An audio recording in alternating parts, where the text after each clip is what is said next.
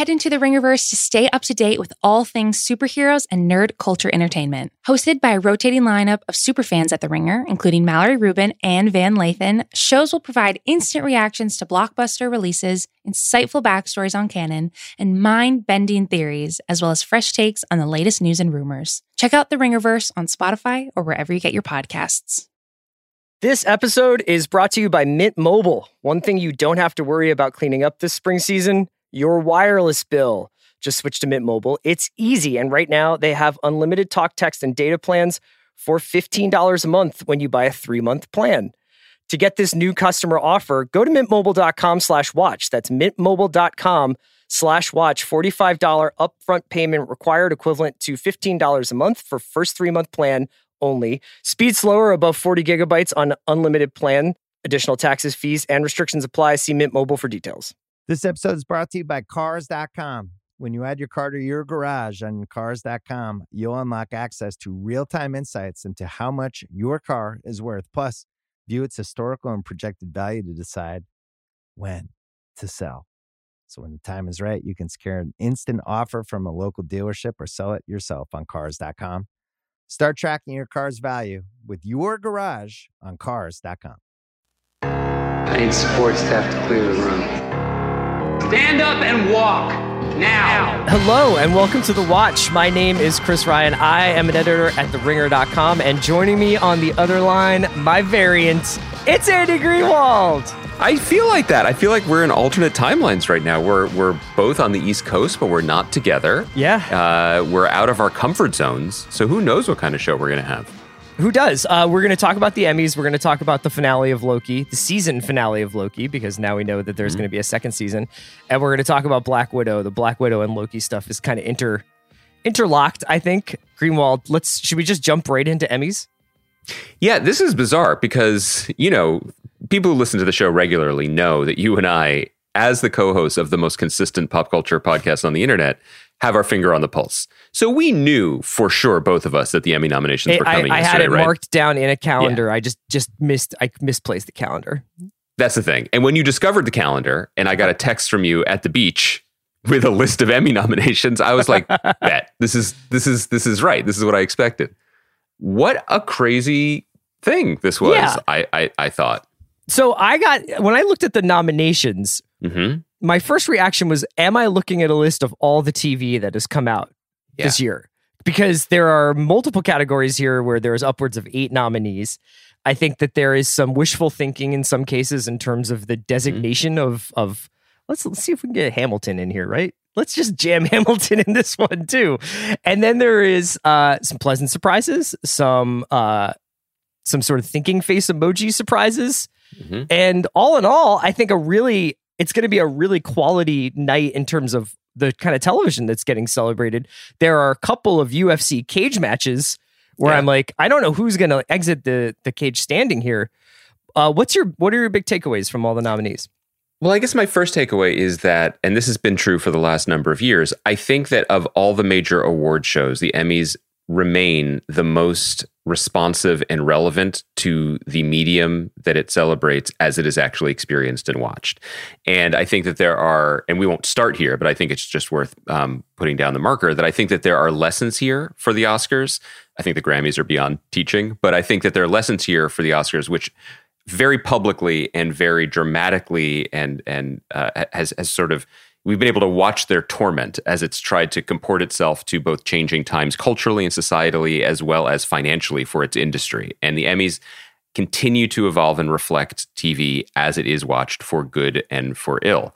I also was struck by the sheer number of nominees. And I feel like it's worth just beginning there to clarify, because I think if you look at like the best drama series, right?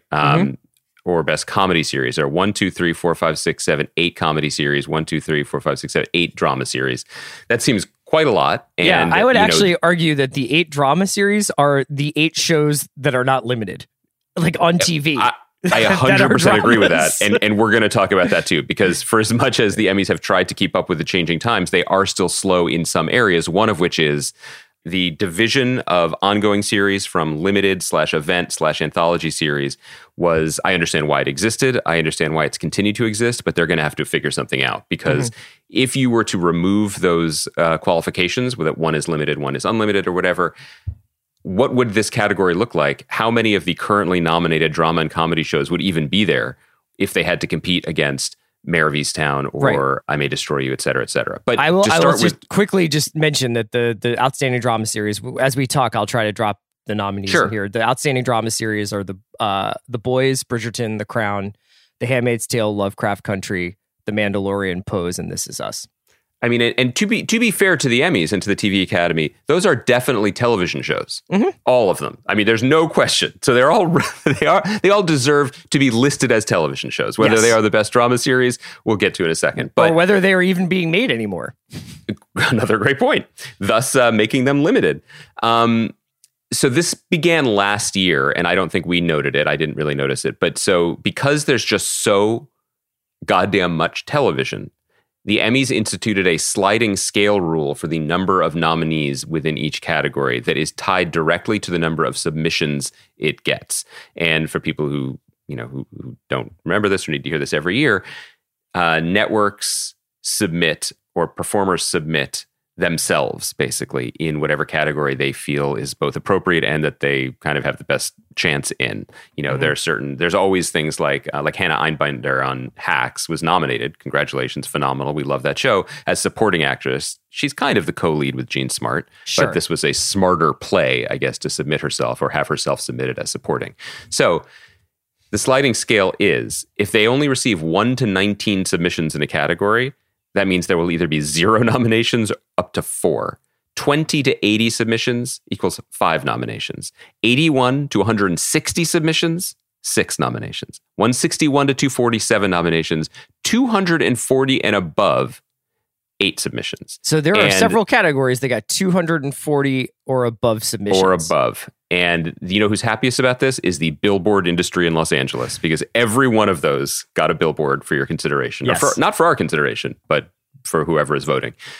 I'm going off of last year's info. Last year, there were, I believe, 8 in both categories as well. There were over 280 submissions in the comedy and drama categories last year. So when you say submissions, you mean different elements of shows submitting for... No, that means 200 for the drama. Let's just take best drama series.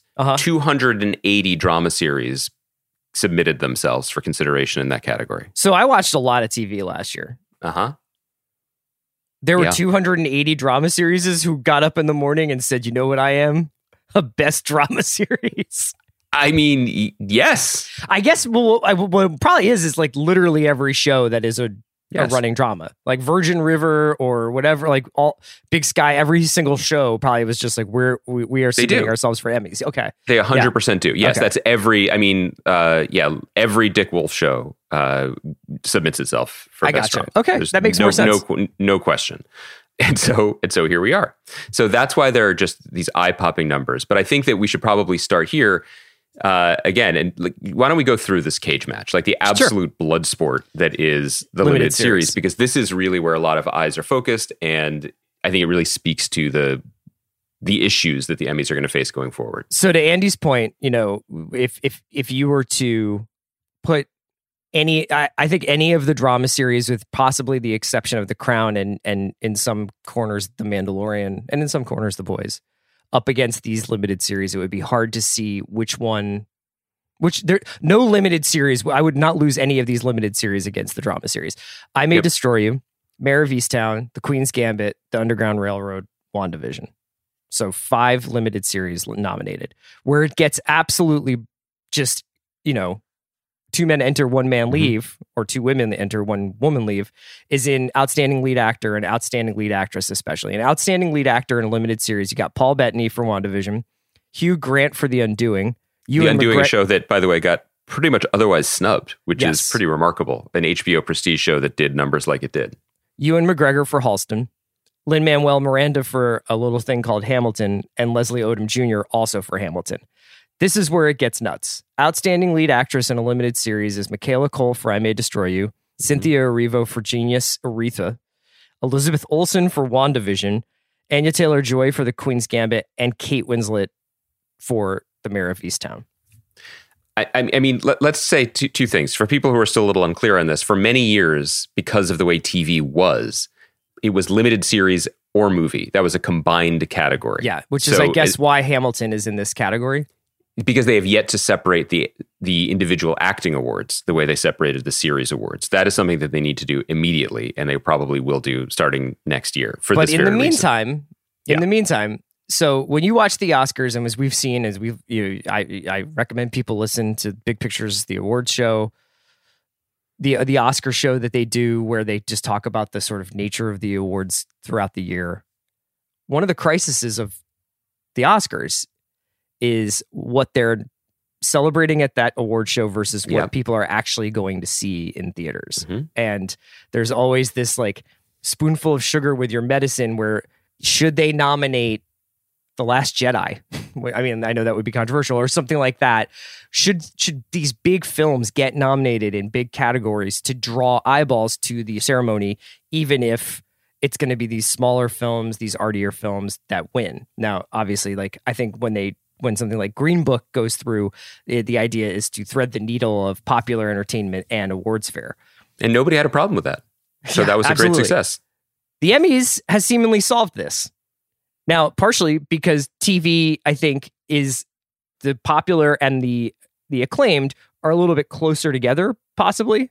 At least, I mean, that's a debate we can have. I mean, if you look at the actual quote unquote Nielsen ratings of like what people are watching, they're not necessarily on this list.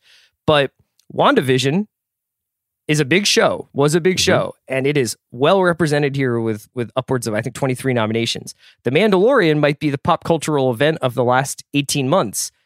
That got 24 nominations. Lots of people watch The Crown. Lots of people watch This Is Us.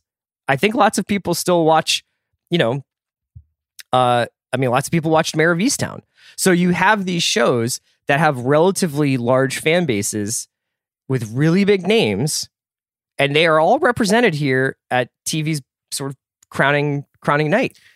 It's kind of amazing. I mean, first of all, I would say to the comparison with the Oscars, one could envision a world in which the outstanding limited series nominees, and I'll say them again, Mayor of Easttown, I May Destroy You, WandaVision, Queen's Gambit, Underground Railroad, if those were the 5 nominees for Best Drama Series, I wouldn't necessarily blink. I'm not saying other things weren't snubbed, or that you could make a case for The Crown or even The Mandalorian, but that's a legitimate list. I mean, that is not just a legitimate list. It's a legitimate snapshot, not just of what we cover on the podcast, but of where TV is right now. I mean, the divide between WandaVision and Underground Railroad alone as both, expensive, lauded passion projects by 2 of the richest corporations in the world, and the divergent responses they've gotten, et cetera, that's in and of itself a fascinating debate. And then you throw in, as you said, I May Destroy You, our favorite show of last year, Mayor of Easttown, our favorite topic of this year. It's pretty thrilling. I would also say, when you go back to the drama series, if you were going to put on your Joe Nocera glasses and be the Hollywood fixer again, there is clearly a market inefficiency here. And the market inefficiency is in ongoing drama series. Not just an opportunity to get nominated for Emmys, because I think that this list, while definitely, as I said, representing television shows, in no way represents a consensus of audience acclaim or taste. And there's just a lane here. Now, obviously, the lane looks a little bit different because Better Call Saul and Succession both had their seasons delayed. And those are the 2 shows, not just that we love. And Stranger Things as well, which often gets nominated, I think. Stranger Things as well. And those are 3 shows that more fit the mold of what we have come to expect, not just because of the DNA of Better Call Saul being related to Breaking Bad, but just the type of ongoing entertainment we've seen. But there's a market inefficiency here. And it also does speak to the changing marketplace writ large, which is, as TV was, moving towards a more prestige model and get eyeballs model, and particularly as the streamers launched and they wanted big ticket IP or big ticket star power, the difference between getting Kate Winslet on a 1-year deal. I mean, I know we do sound like baseball GMs right now, but getting Kate Winslet on a 1-year deal versus signing a cast of absolutely outstanding, lesser known people to 7-year deals, the economics of that start to come into play, and we start to see how it plays out in terms of response and awards recognition. And piggybacking off that take, I would just say that if you look at this Best Limited Series with a couple of exceptions,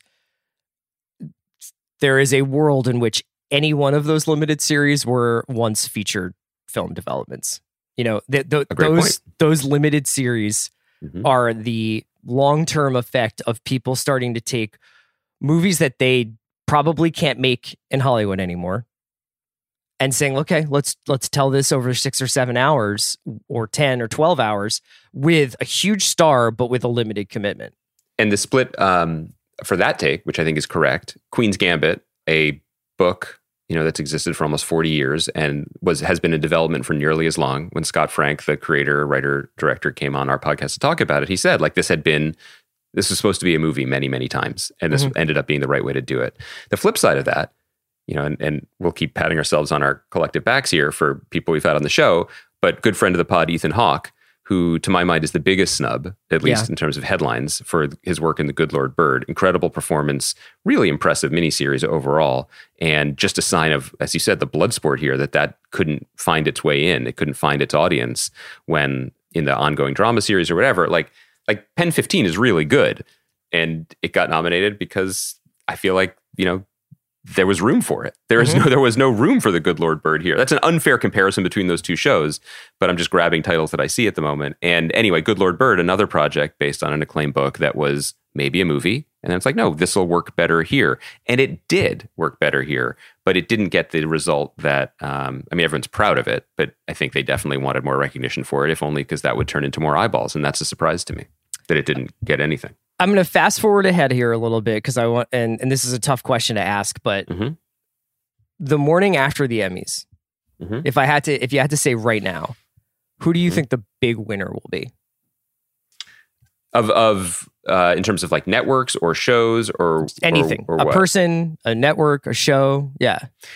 I think Mare is going to clean up, and I think Ted Lasso is going to clean up. I was going to say that Ted Lasso, and our buddy Zach Barron just wrote a really great profile of Ted Lasso, of Jason Sudeikis in GQ. Please read it; it's great, and it definitely sets the table for this victory lap that we're about to witness. I mean, and I say this as someone, I know people don't believe me. The show didn't feel like it was for me at the time. I'm not casting any aspersions on it. I loved reading the story. I loved what Zach got out of Jason Sudeikis. I love what Jason Sudeikis is putting into the world. And what he's putting into the world is the rare thing where it's both genuine, it's in terms of an emotional story. It's genuine, it's reflected in the art in the show, and it's a great story.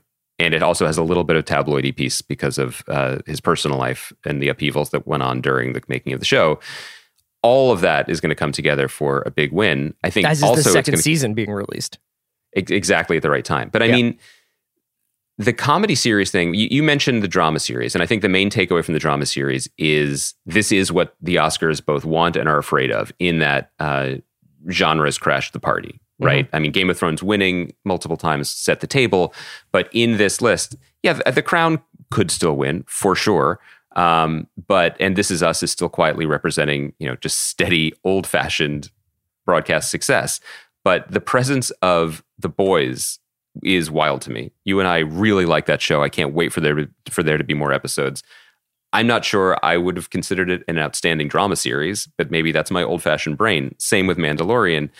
Same even with Lovecraft Country, which I think is worth noting. It is a highly genre show.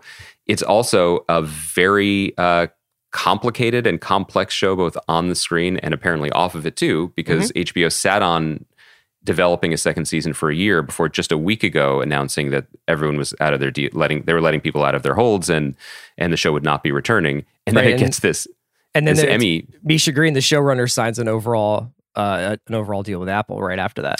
Yeah, it's interesting. The backstory I would love to know about. That show just fundamentally didn't work for me, but I guess it clearly worked enough for Emmy voters. But anyway, this is what, to a degree, what the Oscars would look like if Endgame was nominated for Best Picture. Right. The comedy thing, maybe comedy has just always been incredibly subjective, and you and I, Chris, grew up in an era where there just weren't that many choices, so we had things like Friends or Cheers or Seinfeld to kind of quote-unquote unite us, even though clearly not everyone was watching it.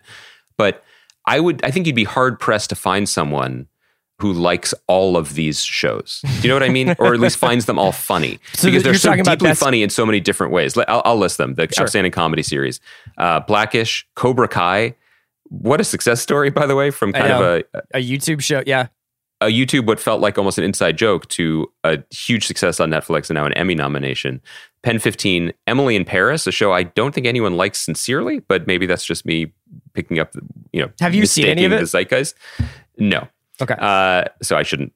No, I wasn't like you're missing out on Ernst Lubitsch movie. I'm just saying, like, I was just curious whether you would actually is Emily in Paris in the Le Bureau extended universe of Paris?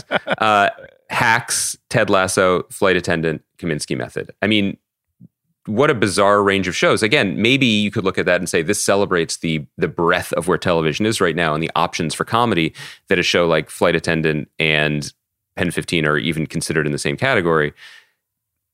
I found it fascinating. I also found it almost... What do you think about this before we... And we should get out to the big Marvel stuff, which maybe says more about where the industry is than even us narrowcasting our thoughts about the Emmys. Am I still holding on to that monoculture piece that we often bump up against, that we're used to? That this should somehow mean something or represent something. I guess I'm still processing my reaction to just how disjointed and digressive that the drama and comedy nominees seemed to be. A collection, to my mind, and I say this with love and respect for a lot of the shows, a collection of Bs to B pluses with a couple C minuses thrown in. Well, I don't know. I mean, I wonder whether there's something to... It's arguably a golden age of comedy on television right now in terms of the variety of stuff that you can find, in terms of the amount of formal innovation that's going on across the board. And that's whether you're an I Think You Should Leave fan or a fan of something like Ted Lasso, things on sort of polar opposites. But at the same time, there's a reason why you and I usually will just say, I really liked this, and then move on. And it's not because we're lazy. It's just because I think that the level of engagement that you have with comedy just differs than the one you do with drama. I mean, I think with dramas, people start to talk about their feelings and their ideas and their lives, and they start to see themselves in shows, and they start to learn about themselves through shows. And with comedy, typically, at least, like in terms of the public discourse, I think people will say, this was great and I really loved it and it was entertaining and I laughed a lot. And when it's something like Hacks, you can obviously have like an emotional connection to it. But the second half of that Hacks season is essentially a drama, and there's large swaths of, I would even say, Flight Attendant, which is like a thriller. It is a thriller. So yes, it's kind of weird. It's like, I guess, in the same way that we have these sort of sliding rules for limited and what's a limited series and what's an ongoing drama series, I think with comedy, you're seeing in there a list of shows that are, comedy is just the first thing that they are, and I would be curious to know what would happen if they somehow made that you have to have 3 laughs per page rule. Would you see a different collection of comedies there? I think the other thing worth saying or worth noting, probably 2 other things, and then we can move on, because obviously we'll talk about the Emmys when they actually happen. It's clearly an issue to represent an entire industry when there are upwards of 400 or 500, 600 shows per year. It's interesting to see the way Emmy voters, and they've done a good job trying to diversify the block of voters, both in terms of age and life experience and profession, but they clump together too, right? There are shows that clearly, like America, Emmy voters just really watched, and others that they maybe did the polite one episode of, or checked in, or understand that this was an important performance, but maybe not worthy of the entire series. But like the Ted Lasso block, you know what I mean, is just really remarkable. 4 nominees, I think, in the best supporting actor in a comedy. It's wild. So it's sort of, it is interesting as a case study to see the shows that were considered versus the ones that clearly people fell in love with. I think it's also worth noting, because this has been a struggle for a lot of awards shows to try to reflect diversity in terms of talent, but also in terms of just the audience that might be watching certain shows or that might see something in certain shows. And I feel like the Emmys, at least in terms of its acting nominees, did a really good job of acknowledging and noticing and celebrating the talent that's been on display this year. I mean, it is worth noting. This is a small thing. This is not a big thing.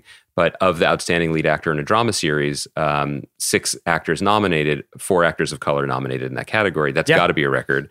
And it's notable. This matters. And it actually, you know, we can even use Jonathan Majors, who was nominated as the lead in Lovecraft Country, as a bridge maybe to moving to talk about Loki, because he shows up there too in a situation that I think a few years ago he might not have been put in. And it made the episode that much better to see him there. It feels a lot less labored over in the Emmys. Mm-hmm.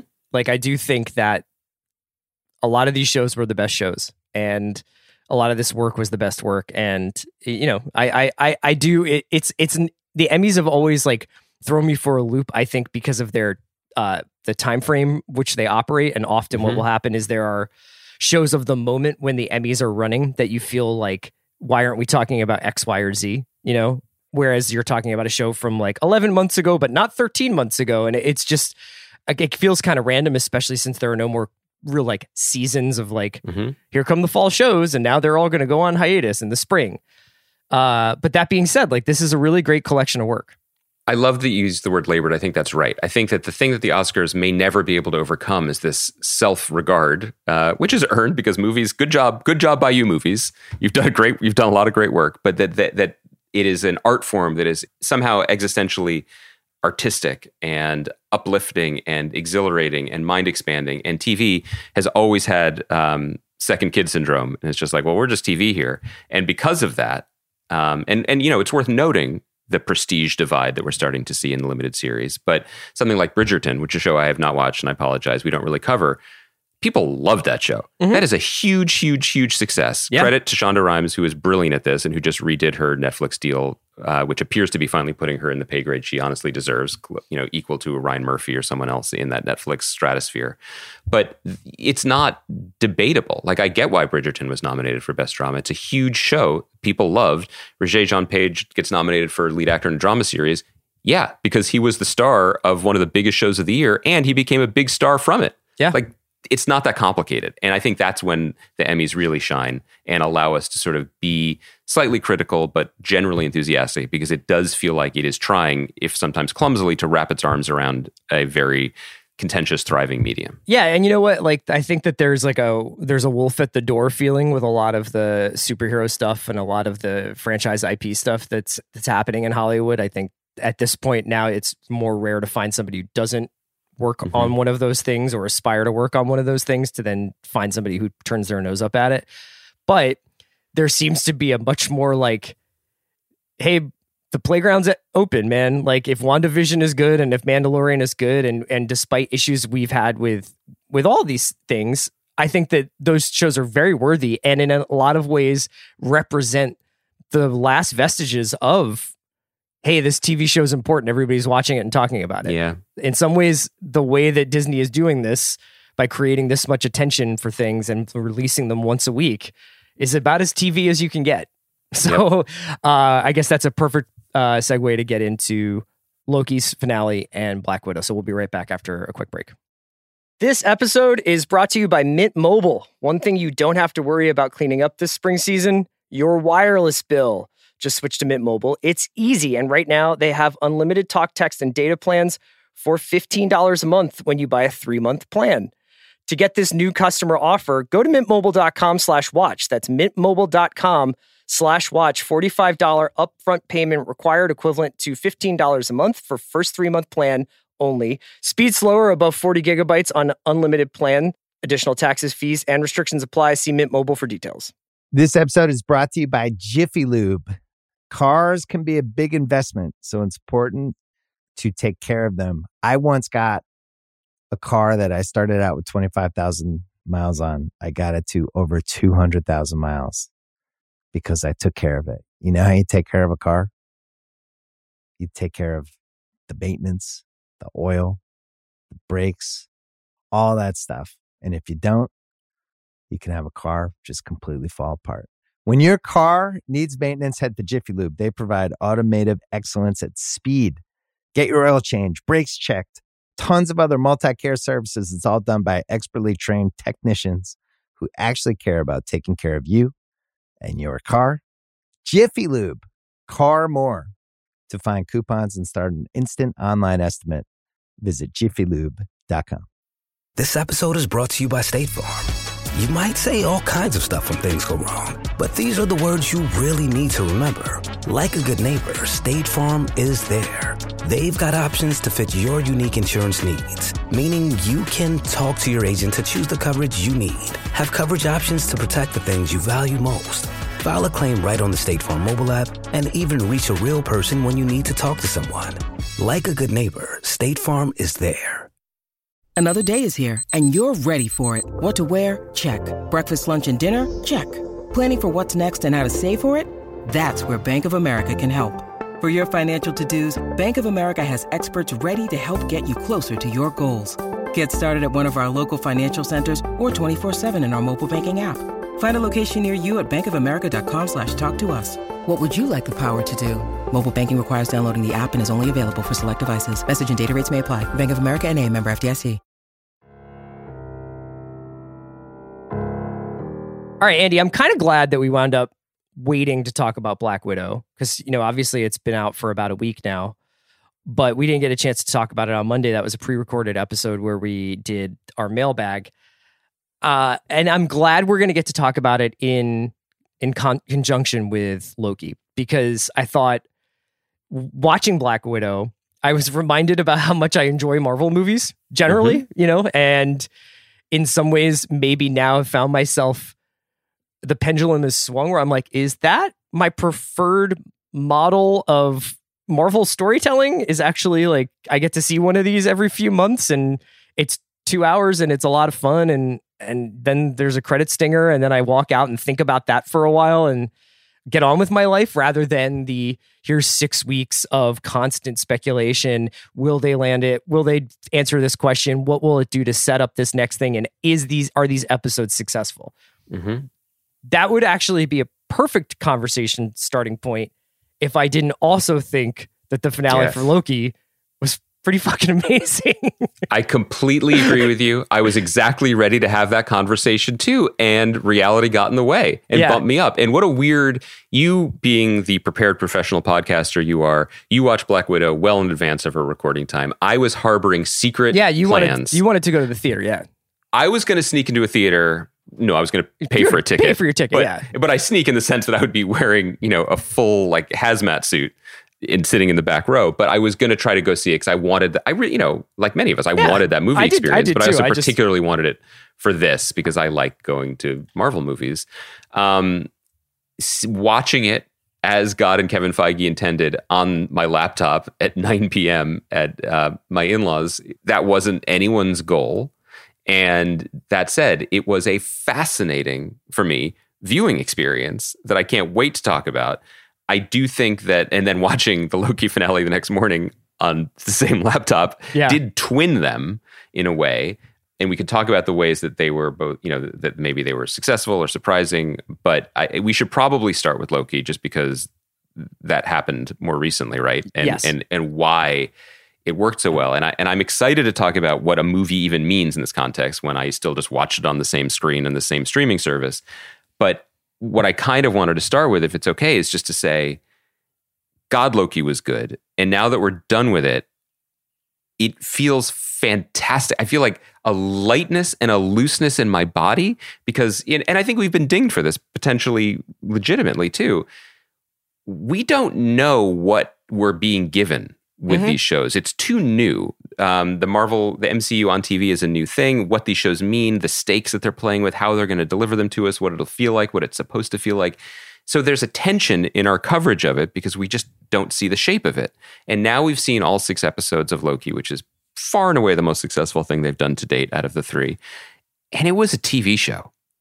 And it was a really good one. Mm-hmm. And that, I feel fantastic about that. You know what I mean? We spent all this time, well, they're not going to drop a major villain reveal in a TV show. Like Feige's going to be too precious with his Infinity Stones. He's going to hold them back for the big movie. So it's going to kind of circle back in on itself and it's going to be a power broker thing again. Nope. Here's Kang. We got Kang. Yeah. But also we got the nice version of him. Yeah. We got the nice Kang. Yeah. It's not just going to be it's not just going to feel neutered because at the end, it's a very, very long trailer for Ant-Man 3. Absolutely not. It was completely about itself, its world, its stakes, its emotions, its themes, its characters, and doubled down on it by at the end being like, season 2. We're gonna keep building this story because we believe in this story and in this creative team. And I think sometimes we even we underrate how important that is for a viewer, because those early bumps when you're starting a pilot or starting a new series, look, it makes sense. If you get on a bus and the driver is somewhat, it reeks of Pop-Off vodka and is chain smoking and looks like they haven't slept in 3 days, you're going to be like, I'm not going to relax during this journey. But then you realize, maybe it's just a nice old Russian man who I don't know. I'm creating, I'm stereotyping. I don't know where I am with this bus metaphor, but I think you understand what I mean. Are you in deep Brooklyn? Like, what's going on here? I'm in one of the many locations of Black Widow. Yeah. The point is, I trust this creative team, and not just that, I'm thrilled by them. And that is it's not just a familiar sensation to be like, great, I love this, I'd like more. It really puts the whole thing in a different context, in a different light. And I think ultimately it was a big triumph. Yeah. So speaking of that, how many fake outs are we going to get? Like, how many times are we? Because now I think after 3, the Marvel TV structure has been pretty well developed. There is going to be some combat. That combat is going to feel, for me, like a little bit of an afterthought, or almost something that's skippable, because for the most part, it's basically trying to add some fireworks to what is pretty dense expository, either character work or universe building, which is totally fine. I thought Loki did it the best out of all 3 so far. I think that in some ways, by going first, WandaVision had the hardest job, but also got not the easiest pass, but was like, wow, WandaVision's so weird and so different. Marvel TV is so wild. And I think now in retrospect, going back, I really appreciate what WandaVision tried to do.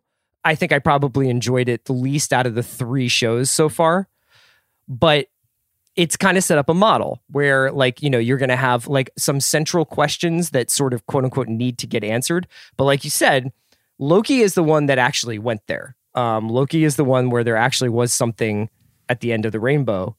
And I don't know. So when the elevator opens there and Kang is there's this really interesting feeling, because I try to sometimes think about what someone who isn't already a Kang obsessive thinks when a character played by Jonathan Majors, who is an excellent actor that I don't think a ton of people know. So there is a big difference between that being Jonathan Majors and, say, if Josh Brolin was more recognizable as Thanos or something like that.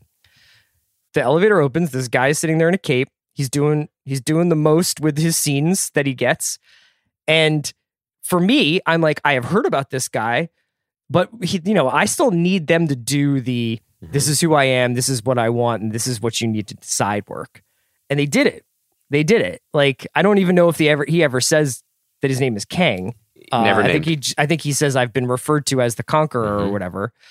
But I actually thought he did a pretty good job explaining, what is going to be Secret Wars, right? He does a pretty good job being like, yeah, man, there are all these different realities. I was partially responsible for discovering them. Then me and all my variants basically fought, and I won, and I keep a lid on chaos, much to the chagrin of people like you who get their hearts broken at their lot in life. This was, it's sad that there will be schools for this, but there should be, because this is where entertainment is going. But the exposition scene should be taught in these academies. His speech at the desk where he's like, here's a little animation of this, right? Also, by the way, this is the little things that make me so impressed with this show.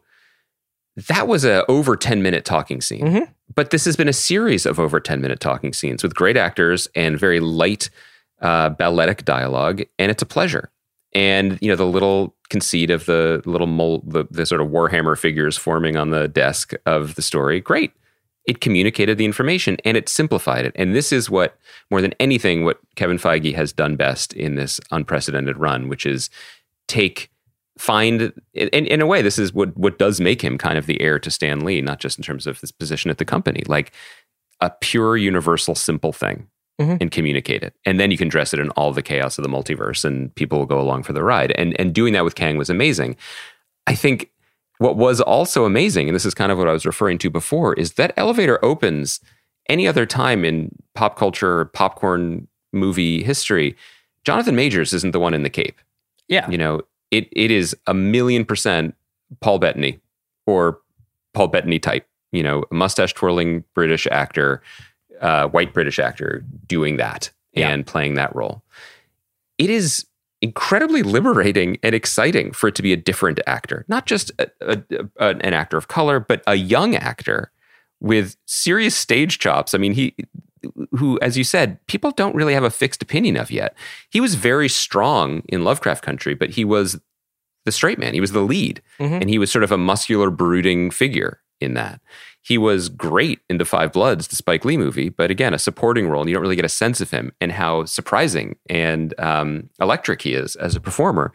And he was encouraged, as generally only the Gary Oldmans of the world had been previously encouraged to do. Eat every line of dialogue like it's that apple, dude. Yeah. Go for it. Because you got Hiddleston, you got Sophia DiMartino there. This is a great trio. But they're like in the audience. Like they just sit there in those chairs and they're in the audience for him. And he gets that. Yeah, you're right. Like probably, 15 pages of a speech to give where he's essentially explaining the last 5 episodes of TV that we've watched and probably the next 5 to 10 years of movies we're about to see.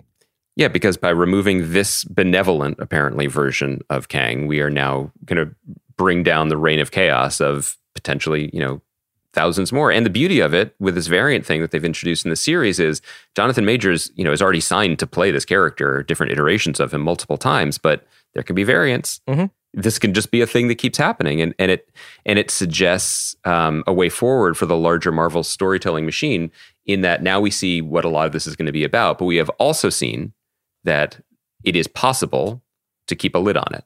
So it both blows out the idea of stakes because now everybody can die and everyone can be a variant and anything is in play, which is important for comic book storytelling. But it begins from a place of, but it wasn't always like that thanks to this one character. So we could go back to that. So we could put a lid on it so people could, it always comes back to living and dying, but characters could die again. Like Tony and Natasha are still technically they are dead, and those the actors who play those characters perhaps will not return to the Marvel universe. But I would be very surprised if in 10 years or whenever this culminates, if before the end of this next phase of Marvel, we do not see Scarlett Johansson and Robert Downey Jr. again in some capacity.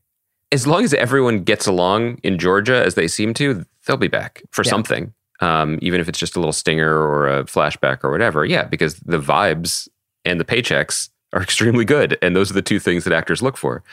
Just in terms of this as a TV show, though, I hope we get to talk to Michael Waldron at some point, because opening the gates to this evil, purple, glowing CGI, but on a soundstage in Georgia's Citadel, and then having it be the creepy animated clock voiced by the great Tara Strong, yes. This is what I want. This is the big entertainment that I want. I love the sense of humor. I love the confidence.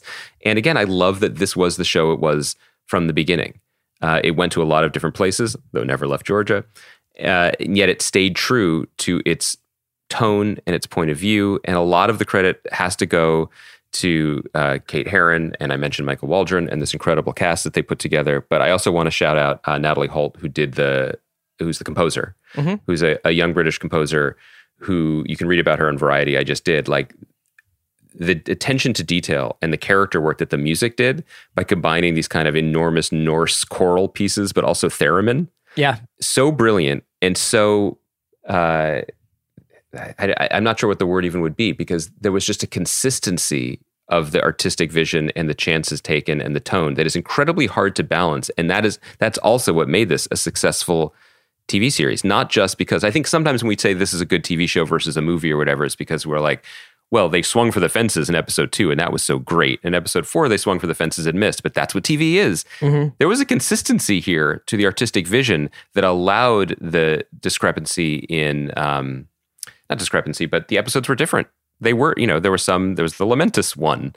There was the Before Sunrise one, right? And then there's the wacky Richard E. Grant and spandex one, but it was always the same show. in a way that I really loved. Yeah, in some ways it kind of reflected the level of control that I guess Kang exerted over the bureaucracy and the TVA in the first place, where I feel like this was one of the first Marvel productions, TV productions, that didn't feel in some way claustrophobic, because I think that there's the fact that they have such like a great production line going where they're shooting in Atlanta, and obviously they go to other locations, but like there's something about the consistency of that I think also sometimes can feel a little samey from show to show. And like when they're obviously like interior bound, it feels a little soundstagey. Now that was the point of WandaVision, but I thought sometimes when I was watching Falcon, I was like, this definitely just feels like the most generic like European street you could possibly imagine. Like that was one of the things I really liked about Black Widow, is it felt a little bit more out in the world. They kind of inverted the claustrophobia with Loki. They were like, well, if it's all of this, basically like purple mist tree branch off of a timeline fantasy, we can control everything. You know what I mean? And we can make it look as crazy or as beautiful or as haunting as we want. And then when you get into what a bureaucracy that ran time looks like, it's kind of awesome. You know what I mean? It is kind of cool to have this like this sort of office comedy going on. And if anything, I have to say about Loki is I kind of wish there had been more case of the week. Owen Wilson and Tom Hiddleston go chase down a variant and then come back and shoot the shit with a guy who doesn't know what a fish is kind of stuff. Like they moved past that pretty quickly into Lady Loki or Sylvie and figuring that whole idea of like your variant out. Yeah, I mean, I have to say that I never expected to say this about a Marvel show is I kind of want to stay in this fishbowl. Yeah. Like I this idea of a evil Time Lord and then the two Lokis trying to get back together so that they can perversely love each other. I mean, it's so bizarre and it's such a richly drawn ecosystem that now I feel stingy. All of these characters are, of course, going to be bound for other productions, or even if they're just cameos. And maybe, as you said, like if Kang is the big bad and this is where we're headed in the MCU for the next 5-10 years, it's inevitable. But I kind of want to stay here. I want to stay in this particular version of it. And the other thing I think that's worth noting, that one of the reasons why this show might feel a little bit triumphant and a little bit different is because the great success that Marvel has had both in its comic books and in its film storytelling for the most part, and I'm sure there's going to be an exception that I'm overlooking. Generally, they are stories about ordinary men and women who become super, who become gods. And this was a really smart and fun illustration of the inverse of a god becoming a human. Yeah. And Hiddleston is fantastic at it. But it actually felt like there was the space and the intellectual writing chops behind all of it to wrestle with those questions. So when they had philosophical debates or divides or whatever, it was both entertaining and it was thought-provoking, you know, about what it meant and what their fate was and free will. I'm so tired of science fiction shows where people just, yell in capes about the importance of free will. But at the end of this one, they had those debates and they had those conversations. And our hero, who is a liar, was basically like, maybe we shouldn't kill the dictator. Maybe what we have is the best. Maybe this is like the best it's going to get. And maybe we should.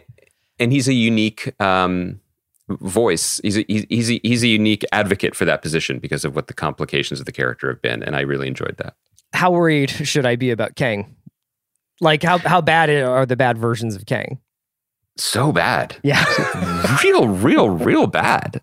I mean, I think that one of the fundamental things of what the character has become over the last 40, 50, 60 years of storytelling is that one line that is almost a throwaway where he's like, I've seen the alternatives and it's just fire. Yeah. Like, yeah, that's how bad it is. And the thing about a character like Kang is that there's always another one. Always, it's built into the DNA in a very comic booky way, but it's not just Lex Luthor never quite dying. It's a character who is always 10 steps ahead or 10 millennia ahead and flipping backwards and then showing up when you least expect him sometimes in forms you least expect him to be in.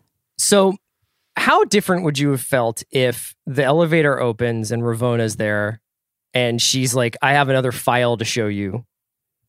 And at the very last second, almost like in a stinger, there's a picture of Kang. Like, how much of your appreciation for the episode, and I guess the show in general, was because they actually were like, we are putting some chips down? It was everything. It was totally everything, because what it was doing was saying that this show did matter as more than a widget. As much as I understand how foolish that sounds to a degree, of like this mattered, but in terms of this just being an extended trailer for Ant-Man would have really, really been disheartening, especially considering what great work people put into it. It suggested that there is not just a point to this storytelling, but a point that exists within the world of the television show Loki that we will continue to explore and be a part of. I think it would have been a really, and kudos to everyone for acknowledging this and recognizing it, it would have been a really bad feeling to have laid such wonderful groundwork for, just a punt in the final moments. Right. To end on penalties, if you will, Chris. Very frustrating feeling at the end. Let me reverse that question. Okay. Did you feel like Black Widow was a trailer for Hawkeye then? In the end, yes. It's great to start at the end of these things, because I have a lot of very positive things to say about Black Widow, many more than I expected to, and I'm excited to talk to you about it. But it was it's very odd that the end of Loki, not just the stinger, which was only saying that there's going to be a season 2, which is great, but that Loki felt like it had more to say about the Marvel Cinematic Universe ultimately than Black Widow, which was a movie and used its stinger to advance a TV show. Yeah. Now, I don't know what that stinger may or may not have been had Black Widow come out when it was supposed to come out, which would have been last summer, right? So theoretically, it may have been totally different. Yeah, I don't know what show it might have been. Maybe it would be Falcon. I don't know, because that's obviously where we see the Julia Louis-Dreyfus character for the first time. But yeah, like I felt like for as monumental, or I mean, at least within Marvel terms, is the finally a standalone film for the Black Widow character is supposed to feel. The very end of it felt almost like clipped, and it was odd. It almost makes me think, oh yeah, well, in some capacity, she will definitely be coming back. Like Natasha Romanoff will definitely come back into the MCU, because they didn't do 10 minutes of teary tributes to her. You know what I mean? Like the way they do for Iron Man, the way they do for Captain America, the way they would do for any number of characters. I think that I think there's two things to say. And one is addressing your comment, but also inside of it is my larger complaint about the film. And again, I kind of liked it. And I will tell you why, I promise. For me, what's always been the most appealing thing about the character, particularly when peeled away from the Avengers, a group that she is not the most natural fit for, because she is a mostly unpowered, although apparently she's concussion proof, Russian spy who has killed people and works best alone, et cetera, et cetera. When you peel her away, and this has happened in the comics a lot more recently, there's a great Mark Waid and Chris Samney series that I recommend people check out, one of the greatest artists working, in my opinion, that really runs right towards the fact that she's a 60s creation, right? Like she's just kind of pop and fun and espionage and style. And that's exciting. And with Scarlett Johansson signed on to do it, that in and of itself is a franchise. And so I almost wish they had just done from the back files of, and this is something that she was up to and did in between Avengers movies. And you could tell a fun, tonally different story. And that's still on the table. And so my feeling is, to your point about whether she'll be back, this movie's doing gangbusters, especially in the still, changed COVID marketplace and landscape. It is hugely profitable and it's a big hit. And that's a credit to everyone involved and to Scarlett Johansson's appeal as the character.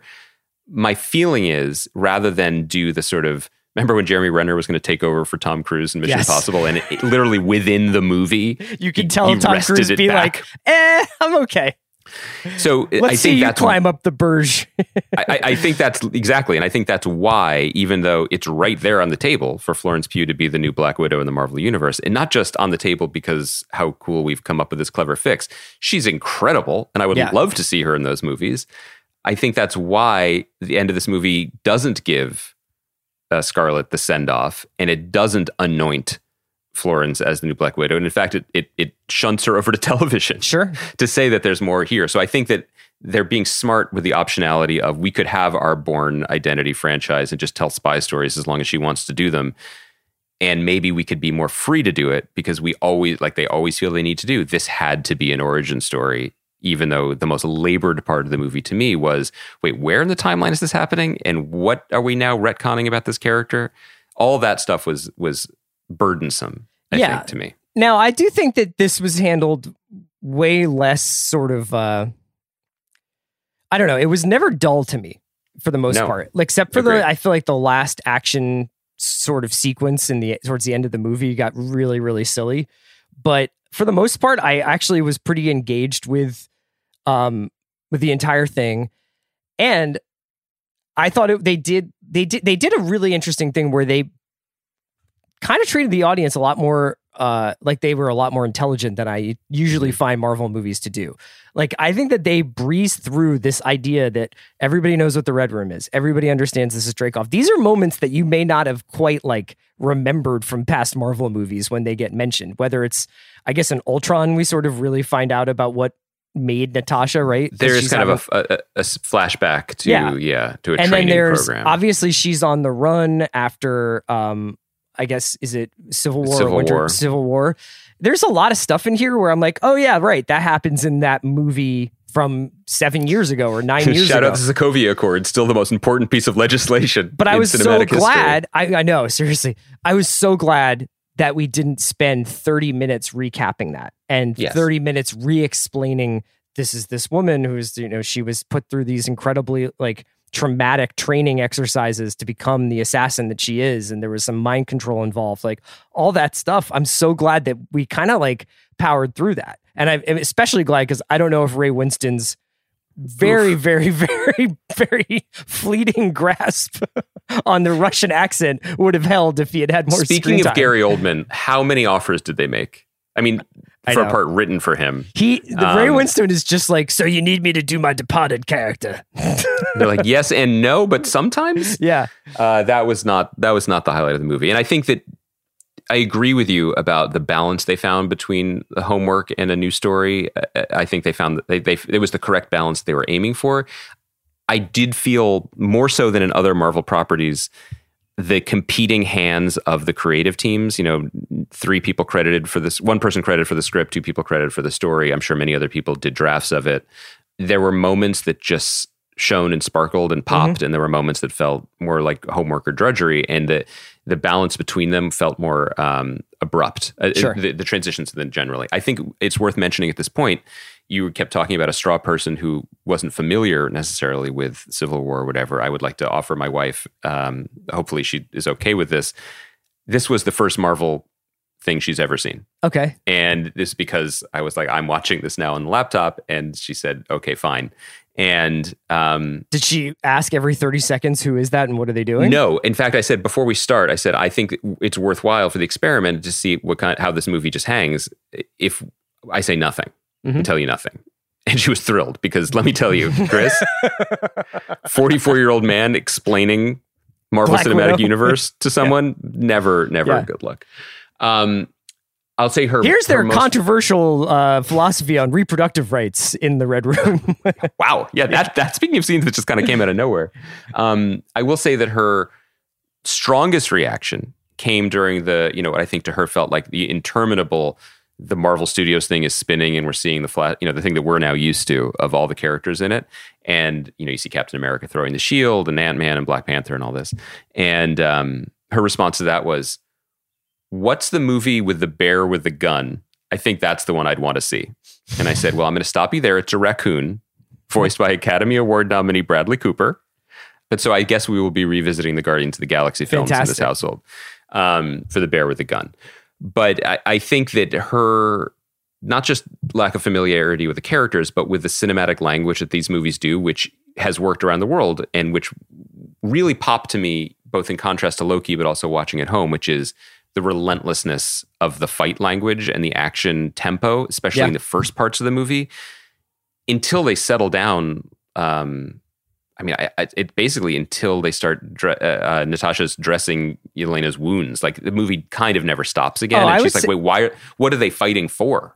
I see. I actually read it more like there was like basically an hour and 15 minutes of almost nonstop action and chase, which I didn't mind, actually. Like, I thought they were really well staged. I thought it was like, for as much as you're just like, you have that block in your head of like, this person cannot be injured. So all these fights are essentially eye candy. Like, when you get finally to Rachel Weisz's character, Melina's house, and everybody is that's when like, it starts to calm down. Not only does it calm down, it hits a brick wall. And I think that it's a credit to the actors involved in that scene that they are able to get through about a half an hour of talking about feelings after you've been basically chasing Red Bull with trucker speed for like the first hour and 15 minutes of the movie. Yeah, it's not a natural cinematic language for people who and have been watching that is actually Claire's Knee on the that Criterion Marvel, Collection. They have an issue with that, where it's like, you know, there's the sort of Raiders of the Lost Ark idea that something like action has to happen every 10 minutes to re-engage the audience. I think Marvel has a tendency to have that happen every 10 minutes, but then when they have any quiet moments, they are really quiet. They're really, really like four people sitting in a room talking about what it means to be a superhero, you know? And I think this is generally true. It's almost as if a different creative team is responsible for them. And creative team is a very fungible term, but I think it's well documented that when Marvel recruits and works with directors, particularly directors that they think, you know, are interesting or exciting or have vision or work well with actors, they say to them as part of their sales pitch, we will help you with the storyboarding of the action stuff because we know how to do that. And I think that's worked for a lot of people. I don't mean that as a dig at Kate Shortland, who directed this film, and I think by and large seems to have done a very good job with it. It didn't anything that I'm personally dinging. Didn't seem to me like to be directorial missteps. But let me give you one other way into this movie, which was my way into it, and I was feeling very pessimistic and negative about having to watch this on my laptop, because I couldn't even watch it on a TV because where I'm at, that wasn't even possible. We do not have a device to do that. So watching it on my laptop, feeling bummed about it. And the experience I had, though, for the first 20 minutes of this movie left me feeling something very strange and unexpected. And it took me a minute to realize what it was. And it was like the experience last year when the world shut down and then all the best restaurants in LA were like, okay, you can just have our food at home. Do you guys want takeout? Yeah. And so then you bring home these like unassuming, non-promising boxes and you open them. And then you have sensory overload of like salt and fat and flavor that you never have in your home. Yeah. And so I was staring at this movie on the same box that I watch, you know, Loki on. Loki's not a good example because Loki's obviously from the same kitchen. Yeah, but then you get like mad overhead shots of European cities. And then when you get to the end of the movie, they're like, thank you to the people of Oslo and Budapest for letting us film there. Chris, the opening, which is just like Beasts of the Southern Wild or something. Yeah. Meets The Americans. And by the way, I felt like it was better than The Americans' final season. The first 10 minutes of this movie, I was so in. I was dangerously in. Like, I couldn't believe how transfixed I was by the opening. The blue-haired girl, and where are they going? Now they're on a plane, and what is even happening? And I was thrilled. And that was fun. That was honestly fun. And in some ways, maybe it made me overrate the film to a degree because I was just so on board. There clearly is, and maybe it's location shooting, it's tempo, it's pace, it's budget, but there is a difference still. Yeah. And it was nice to see. There's also the difference for the fact that we did not spend 4 hours wondering who Taskmaster was. Right. Which is exactly what would have happened if this had been a show. We would have spent a month of our lives being like, who's Taskmaster? Who could be the Taskmaster? Now, I don't know if in comics that's a well-known thing. When you're reading, you're always aware of that it's Dreykov's daughter or whatever, but like... when I was watching it, I was like, cool character. Shout out Olga Kurylenko. And then like she gets dispatched within the confines of a movie. Now you may be like that now is like sort of like an afterthought.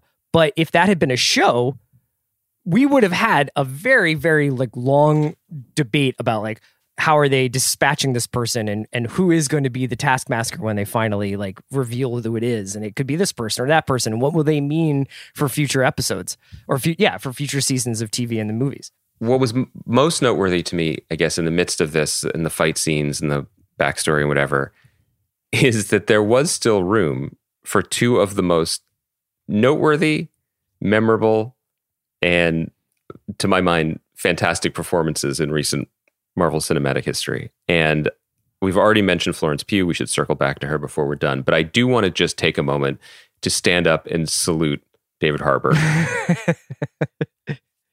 I hope he gets to share a scene with Jonathan Majors at some point. It's a similar thing, right? And I just throwing ham sandwiches at one another.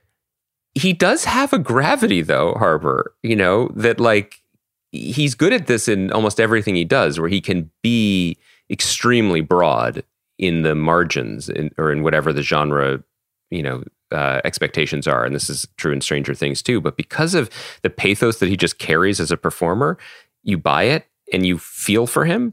And I loved what they did with the character, the Red Guardian, which does exist in the comic books. I love the sort of just deep comedic sadness to him. And I also thought that there were moments, and again, that just sort of bubbled up out of nowhere. And I don't know if these were revisions or like a script doctor or one of the people who worked on it particularly, that was what they did. Whether it was, Jack Schaefer, we should note, who has a story by credit, who's the showrunner of WandaVision. But like the whole bit with the earpiece, right? There's the moment later in the movie where Rachel Weisz is communicating with Florence Pugh, and then David Harbour decides that he also wants to speak to his adopted daughters, and says some things, and they're like, "You don't have one. You don't have an earpiece." Yeah. It's just great business, and it was a lot of fun. And this idea of this weird, superpowered fake family, in and of itself, is a good idea that got as much attention as it could in the midst of all the explosions and the larger MCU significance. But I thought that was great. Rachel Weisz getting to be a Black Widow is just awesome, as a huge fan of hers. And Florence Pugh, like, it's one of those things where they were like, yeah, you're next. Sure. You are the next person who can do this. And in some ways, they're betting even better. Right in a lot of ways so far. Yeah. I mean, when you think about it, all these shows have sort of been, if not make goods, they're like, you know what, we're gonna spend a little time with some of the secondary characters that you know and love from these 10 years of movies. And in the process, they have introduced a couple of pretty cool new people. Now, whether or not that carries over because somebody is like, oh yeah, Florence Pugh, she was in the second half of Black Widow, or Jonathan Majors, right? He's in the last scene of Loki, or whatever. Like, is Wyatt Russell gonna like sear himself into people's consciousness as U.S. agent going forward? I don't know. I don't know. I don't know if U.S. agent and Kang and Florence Pugh's character from Black Widow are gonna like ever rise up the way those first group of Avengers just seem to completely take over popular culture in a lot of ways. It's all mixed up, and I'm very, in terms of what's movies, what's TV, what feels significant, what feels lasting, and I'm not sure which way is up. And I think that's probably how Disney wants it, because they're just going to keep throwing content at us. Yeah. But the intentional mirroring of how the first Avengers team was formed, with Sam Jackson showing up at the end of the Hulk movie and Iron Man, and then putting these pieces together. I have to say that, and I love Julia Louis-Dreyfus, one of the great actors of our time, certainly comedic actors of our time. It feels smaller. It just feels a little smaller. It feels like, and maybe it's because she's assembling the Thunderbolts, not the Avengers, and she's particularly targeting the people who are like the knockoffs of the original heroes, and that's where we're going with the secondary versions, etc. But it doesn't feel as auspicious. And, Florence Pugh is such a rocket ship of talent, and I loved the character, and in some ways improves on, not Scarlett Johansson as a performer, but just in terms of her point of view and her attitude and her humor. She's so much looser, yeah. She's looser, and she's livelier, so it's a chance to maybe correct something going forward. It did feel a little bit strange to me to harness that electricity and then punt it over into the Hawkeye series. Because you and I, look, I've said it 100 times and I'll say it again. It appears that they're basing the Hawkeye series on one of the great comic book runs of the last 20 years, Matt Fraction's Hawkeye series. Check it out if you haven't. Could not be more here for that. And you and I have had a long history with Jeremy Renner and liking his work. I'm finding it harder and harder to root for him as a performer and as a person, and was honestly a little bummed when his face is in that picture, because we're going back to that. Yeah. And as you said, Marvel has had such a great track record of betting correctly and playing the long game that all of this felt a little, and this is super concern trolling. We're going to be watching it. I think by the end of the Hawkeye series, it's going to be Haley Steinfeld's show, and it's going to be her character, though. Yeah, and that is, and that move towards the replacements, towards the sidekicks. I mean, that happened in comics, and it's going to happen in the movies too, as actors age out or are pushed out. But it's a transitional moment. And I guess maybe what was so striking, if we're going to compare these things before we wrap up, Loki felt whole. And that was a really satisfying experience. Black Widow is a much more interesting movie than I thought it was going to be. It is better by far than a lot of the mid-tier Marvel films. I mean, like, this was better than Captain Marvel, I think, by an enormous stretch. Yes. But it was bumpy in ways that spoke to the moment of where these movies are and and all the things that we and the marketplace ask of them.